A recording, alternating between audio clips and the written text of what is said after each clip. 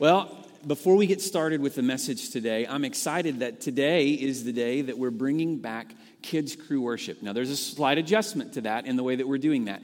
Kids Crew today, when we release in just a minute, is going to be for 4th grade and under. So that's one of the adjustments, okay? So for 4th grade and under. And then kids, hear me on this. This is the second part of the adjustment, okay? I'm going to give you a specific instruction on what I want you to do. When I release the kids in a moment, I want to ask that they would make their way over to the stairwell that is just to my left and then go upstairs because you're going to gather up just outside the upstairs doors here before we go into the kids' crew room, okay? So as you make your way down, be careful. We don't need anybody tripping or falling or anything on the stairs, but go ahead and make your way here and then go upstairs so that you'll be gathered up and ready to head into the kids' crew room, okay? So let's take a moment now and dismiss all of our kids 4th grade and under and our leaders as well to head upstairs for kids' crew worship this morning. And while they're doing that, I want to encourage you to turn your Bible to Genesis chapter 37. We're starting a new sermon series today that we're calling Lesson Learned. Because what we're going to do over the course of the next month is we're going to look at some specific characters, some individuals in the Old Testament and the lessons that they learned through the things that they went through, the things that God took them through in life. We have all of us been living these last several months in a situation that was, to say at the least, unforeseen, probably. A year ago this time, there's no way we would have thought that you would come to church and we would be wearing masks and we would be social distancing and all of these other things that we've all learned and adopted as a part of our, not only as our vocabulary, but a part of just our everyday lives this year. This has been a year unlike any other, to say the least. And yet, in the midst of that, one of the things that I feel like happens, one of the things that I just sense, and I feel it as a burden really, is that we're so ready to get past all of this. And listen, I'm as ready as anyone to get past all of this. We're so ready to get beyond all of this that we're in danger of missing what it is that God may want to teach us and how it is that He may want to work in us and in our lives, even in the midst of this. One of the things that we've been saying for weeks, for months now, is that the gospel is not quarantined. God's plan and His purposes for our lives aren't distant in any way. They're very close. They're very near. God is working in our lives and in our midst, even in spite of the situation and all the ways that it's changed our lives these last weeks and these last months. And as much as anything, what I hope to do over the next several weeks is to set the stage for us to understand God's work in our lives, how He's actively working in the midst of our current situations so that we might not miss what God wants to teach us and what He wants to do in our lives in the midst of this situation, that we wouldn't miss the lesson that God wants to teach us, the lesson that we might learn through all of this. Some of us have to learn lessons the hard way, amen? Some of us are the kind of people that in life, it just seems like the only way that we tend to learn lessons is the hard way. That we have to go through some things, we have to experience some things, we have to get some life experience, some scrapes and bruises, some things that happen along the way in order that we might learn a lesson. And sometimes those lessons can be painful. Sometimes those lessons can be costly. Sometimes those lessons can be downright difficult, and yet, if we will let them, those lessons can draw us closer to God. They can teach us more about His love for us, His concern for our lives. And what I hope that you'll hear over these next few weeks is ways that God wants to work in the midst of all of the madness, the craziness that is 2020. We're going to start by looking at Joseph. In Genesis chapter 37, we learn about Joseph. Joseph was one of the sons of Jacob. And Jacob, you may well remember, Jacob was the son of Isaac. And Jacob had a brother named Esau. He was a twin, but he was born second. And so the birthright rightly belonged to his brother Esau. And yet Jacob deceived. He tricked his father and stole his brother's birthright.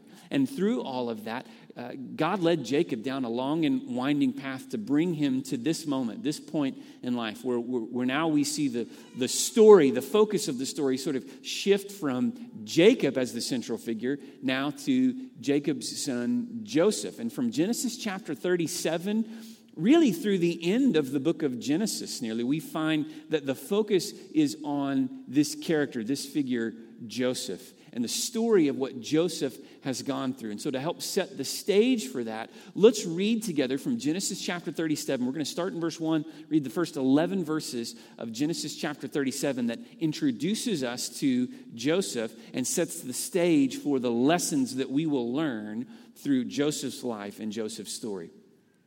We read this: Jacob lived in the land of his father's sojournings in the land of Canaan.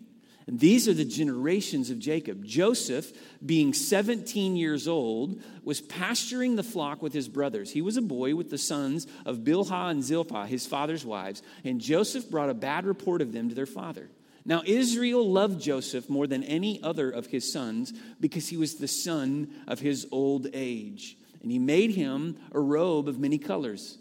But when his brothers saw that their father loved him more than all his brothers, they hated him and could not speak peacefully to him.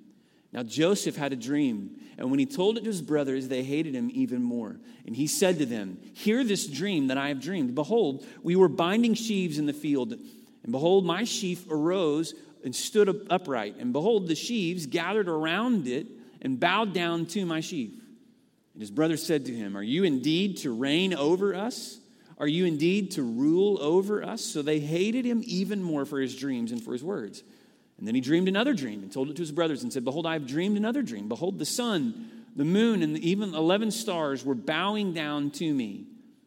But when he told it to his brothers to his father and to his brothers, his father rebuked him and said to him, "What is this dream that you've dreamed? Shall I and your mother and your brothers indeed come to bow ourselves to the ground before you?"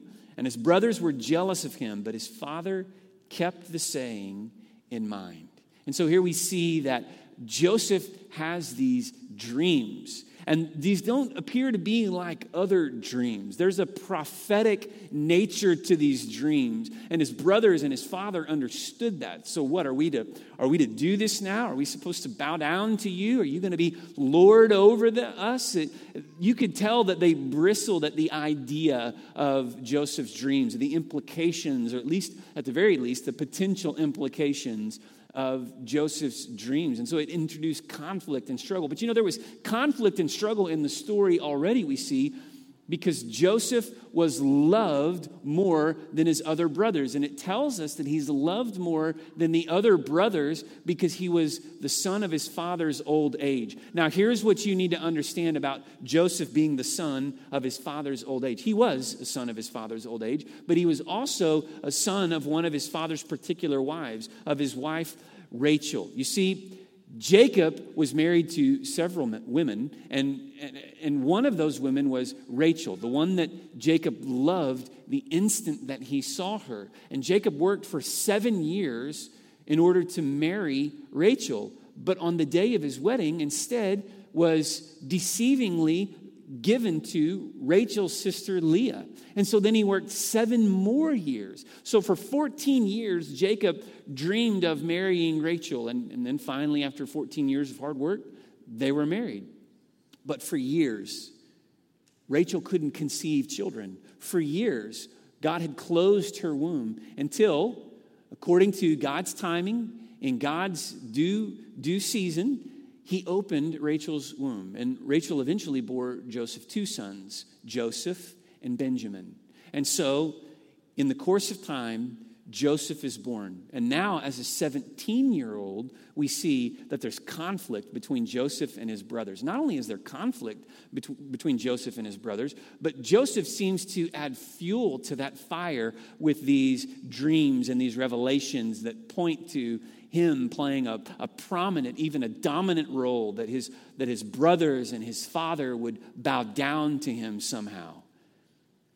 And it's out of the midst of these stories that we begin to see the the real animosity, even the hatred that Joseph's brothers have. Now, if you continue to read in the following chapters and you follow the story, you learn, of course, that Joseph's brothers conceive a plan to make the Joseph problem, if you will, go away. At first, they decided that they were going to kill Joseph. They had had enough, and they were going to kill him. One of the brothers speaks up and says, no, let's not. Our father couldn't handle it. But instead, what they did is they decided to sell Joseph into slavery and then convince their father that Joseph was dead. How that's better, I don't know, but that was the plan that they came up with, right? And so they put the plan into motion. They sell Joseph into slavery, and then they convinced their father that Joseph had been killed in the fields by wild animals. Well, we continue to follow Joseph in the story, and we see that wherever Joseph goes, God has his hand on Joseph's life. That God is protecting Joseph. Not only is God protecting him, but God is causing Joseph to prosper. And so Joseph rises to prominence in the land where he eventually ends up, in the land of Egypt. And not only does he arise into prominence, but he's given authority, and he's put into some important positions. And then for a season, we see that things happen again, that Joseph, that a woman lies about Joseph and accuses him of raping her, essentially. And Joseph is put in prison, and then in prison, he has other dreams. Then as a result of those dreams and his ability to interpret for someone in jail with him, Joseph ends up in the house of the Pharaoh as the second in command of the entire Egyptian nation, of all of Egypt, which at this point in time is one of the most dominant powers in the world, and certainly the most dominant power in this part of the world. And it's through Joseph's dream that God enables Egypt to weather this storm of this great worldwide famine that would come. And so when the famine happens, as things play out, we see that because of the dream that Joseph was able to interpret, we see that God has allowed Joseph to be in a key position, as I wouldn't call it chance would have it, but as we understand according to God's providence, as providence would have it, we find that Jacob's sons are sent to the land of Egypt to see if they can buy food, because Egypt was the only place at this point in time that had food to sell to others. And when they come to Egypt in order to purchase food, who do they encounter but Joseph, who is second in command? Joseph is in a position of authority. And if you've read the story, and by the way, if you haven't, we're not reading through all of it today just for the sake of time, because I want to get us to the lessons that we learn. So I'm telling you the story, but I would encourage you, go back and read this in these chapters in Genesis. But when we get to the climax of the story, it really takes us to Genesis chapter 45. So turn there, Genesis chapter 45, and we're going to read verses 4 and 5 together. It's the climax of the story. Joseph now is about to reveal himself in his true identity to his brothers, who do not know that the one who is in a position to provide for their need, in fact, is their brother Joseph. And so we read in Genesis 45, verse 4, Joseph said to his brothers, "Come near to me, please." And they came near. And he said, and I want you to imagine, like in a movie, all the dramatic energy here, right? The music builds to a crescendo. Imagine that this is the climax. This is the moment where we see what's been happening all along in the story. And he said, "I am your brother Joseph, whom you sold into Egypt. And now do not be distressed or angry with yourselves because you sold me here, for God sent me before you to preserve life." And so Joseph understands that even though his brothers had acted in a way that was intended for malice, that God sent him to Egypt in order that he might preserve their lives, in order that he might preserve his promise. And so what do we see happens is that they they receive food. And not only do they receive food, but eventually Joseph's brothers bring their younger brother Benjamin to Joseph. They bring Benjamin to Israel, and there in not to Israel, into Egypt. And there in Egypt, not only are their lives preserved, Joseph is reunited with his father. We find that there is this incredible climax, and the lesson that we learned is that even though Joseph's brothers acted in a way that was meant for evil, God intended to use it for good. And the Bible doesn't leave that as a part of the story that there might be any doubt or there might be any stone unturned. I want you to see that. Go to Genesis chapter 50 and look beginning in verse 19. Because here we have this incredible insight from Joseph. Here we have this incredible insight to what was going on all along in God's hand and God's purpose in this. Genesis chapter 50, I'm beginning in verse 19. This is after Jacob now has died, and Joseph's brothers are concerned because even though Joseph had shown kindness to them up to this point, their concern was, well, now that our father is dead, perhaps there's going to be a change. Maybe now Joseph will exact his revenge or seek retribution against us for what has happened. And Joseph himself says this to his brothers. I'm reading from verse 19. Do not fear, for am I in the place of God? As for you, you meant evil against me, but God meant it for good, to bring it about that many people should be kept alive as they are today. And then even look at verse 21. So do not fear. I will provide for you and your little ones. And thus he comforted them and spoke kindly to them. What an incredible moment in the story. That at the very moment when Joseph had every opportunity, every authority, and every reason to exact revenge against his brothers, what does he do? He shows kindness to them. And he speaks favorably to them. And he shows favor to them. And he has the insight to tell them this truth. You meant evil against me, but God meant it for good. See, we learn some incredibly valuable lessons from Joseph's life. And I want to walk through these. You see in your notes on the backside of your worship guide, there are 4 particular lessons that I want you to see that we can learn from Joseph's story. The first lesson is this. And I've stated each of these, by the way. I've stated each of these as though it were an instruction, right? Don't let one thing keep you from something. Don't allow this, right? I've stated these. I've worded these sort of instructively. The first lesson is this. Don't let pain keep you from God's purpose. Don't let pain keep you from God's purpose. Joseph's life is full of pain.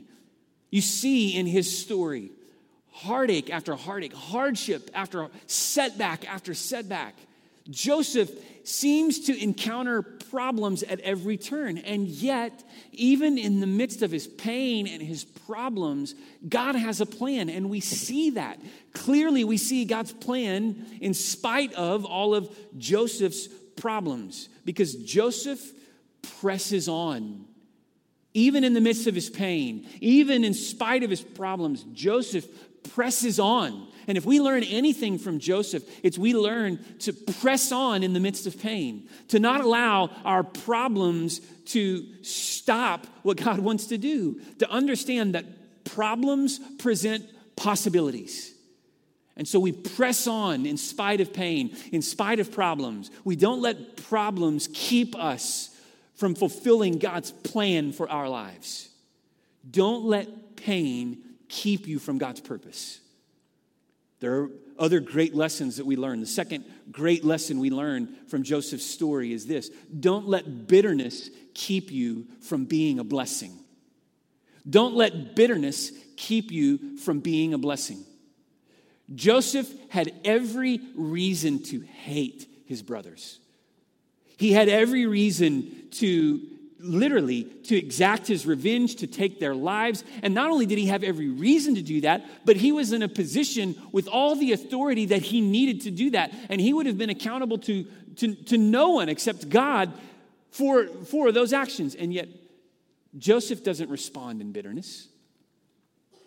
Joseph understood that God was at work in spite of his brother's malice, in spite of their evil intentions. And he says as much, right? What an incredible insight God has given Joseph. Not only is this the fulfillment of the dream or the dreams, because there were a couple of dreams that Joseph had told, but it's the fulfillment of God's purpose. And Joseph sees as much. You meant evil, but God meant good to preserve life. Joseph was betrayed by his own family. But he didn't let their betrayal, make him bitter. Maybe you've been hurt by the people that are closest to you. Maybe your own family, or maybe others that you've trusted, and you've been hurt and wounded by people who are close to you. You have a choice. Are you going to allow that betrayal to make you bitter? Or are you going to work through the pain, press on through the pain, in order that you might become a conduit of God's blessing? Don't let bitterness keep you from being a blessing. The third lesson we learn from Joseph's story is this: don't let pride stand in the way of peace. Don't let pride stand in the way of peace. When Joseph's father rebuked him in Genesis 37, we saw that obviously his family took offense to the dreams that Joseph had. Obviously, they thought that Joseph was being arrogant and being prideful. And who's to say that perhaps there wasn't a nature of pride in the way that Joseph responded, in the way that he told these dreams? And yet, Joseph had been through plenty of life to humble him. Life's circumstances, life's hardships, life's pains and problems humbled Joseph. To his credit, he allowed life's problems to humble him. Not to make him bitter, but to make him humble. And here he is in a position of tremendous authority. And in pride, he had every opportunity to say, I am Joseph. I am second in command of the entire Egyptian kingdom. He had every opportunity to respond in pride and arrogance. Do you know who I am? And yet what do we see? We see the humility, the brokenness. He wept before his brothers. He embraced them with love. He spoke kindly to them. And even, not only them, but on behalf of their children. Don't let pride stand in the way of peace. Pride always stands in the way of peace, by the way. Pride always wants to stand. It wants to drive a wedge between and stand in the way of peace. We have to choose not to let that happen. Fourth, we learn this lesson. Don't lose faith when God isn't finished. Don't lose faith when God isn't finished. He's not done yet. How do I know that God's not done yet? Because you're here, because you're alive, because you're breathing, because God is still at work in your life. Else, you wouldn't be here. Don't lose faith when God isn't finished. There's a song that I've been singing with our people who attend CR on Monday nights. Once a month, I'm a part of a group of people that rotate through CR and lead worship. And on the last couple of times that I've been through CR on Monday nights, I've been leading a song called My Testimony. And one of the reasons why I'm drawn to this song and particularly love to sing it there is because there's a part in the song that says, if I'm not dead, then you're not done. Greater things are still to come. Oh, I believe. That's the line. And we sing that at the top of our lungs. We declare that truth. If I'm not dead, then you're not done. Greater things are yet to come. I believe. And I wonder today who needs to hear that message. If you're not dead, then God's not done. Don't lose faith when God isn't finished with you. Press on. Keep going in spite of what you've been through. You know, the incredible thing about Joseph's story, when you really dig in and you really understand what's happening here, is that Joseph becomes for us a prefigure of Jesus Christ. That Joseph points the way for us to see Jesus. Consider this about the story of Joseph. He was a son of promise, a beloved son of promise. He was sold for a price. Jesus was a son of promise. The angels promised that he would be the Messiah. Jesus was sold for a price. Joseph suffered undeservedly. Jesus suffered undeservedly. Joseph was seated on a throne. Jesus is now seated on a heavenly throne. And even on this earth, he had authority over demons and principalities and powers of this world. Ultimately, Joseph saved those who betrayed him, just as Jesus offered his life as the sacrifice, as the payment for those who would turn their backs against him, who would sin against him and betray him. You see, the story of Joseph points the way to a much greater story, the story of Jesus. And in our lives as well, when we will press on through the pain, when we will not lose hope in the midst of the hardships that we face, our lives and our stories also have the power to point the way to Jesus, so that others would see Jesus at work in us. The writer of Hebrews says this, Hebrews chapter 12, verse 3. He says, "Consider him who endured from sinners such hostility against himself." Consider him, meaning consider Jesus, who endured from sinners hostility against himself, so that you may not grow weary or faint-hearted. What we learn from Joseph, the lesson that we learn from Joseph, is that we do not need to lose heart. We do not need to give up. We do not need to lose faith when God isn't finished. So that in our lives and through our testimony, others may see Jesus at work. Don't lose faith when God isn't finished in your life. I wonder this morning, which of these lessons speaks the loudest to you? Which of these lessons is God wanting to use in your life? Don't let pain keep you from God's purpose. Don't let it. Don't let betrayal and brokenness and don't let bitterness keep you from being a blessing to someone else. Don't let pride stand in the way of peace.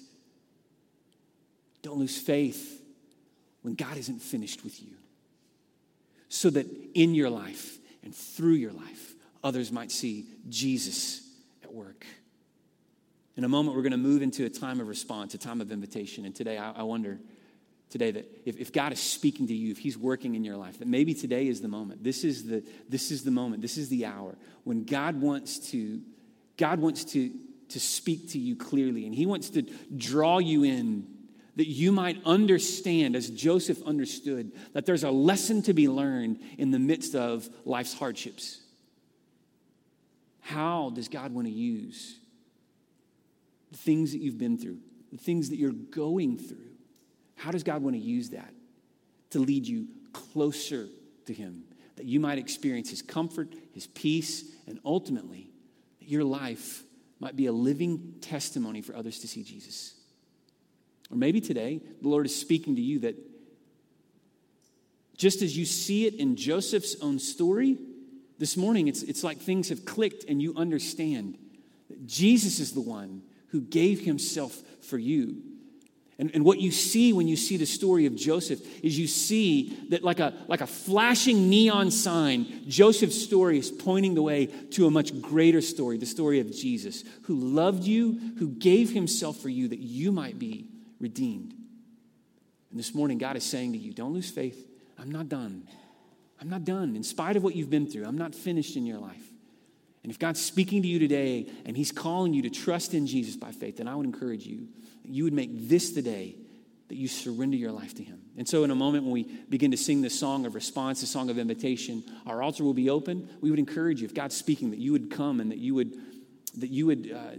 just surrender to the Lord, whatever he's leading you to surrender, whether that be something in your life, a part of life's hurts, its habits, its hangups, whether it be a particular situation, a particular relationship, or even perhaps if it's that the Lord is leading you to surrender your life to him in faith today as you call on Jesus as Lord and Savior. We want to encourage you that you would respond this morning to God's call for your life. Would you pray with me? Lord, we are so grateful that you aren't finished with us, that you're not done with us. And so we pray that you would move in our midst through our pains and our problems, Lord. We don't want to let bitterness keep us from being a blessing. We don't want pride to stand in the way of peace.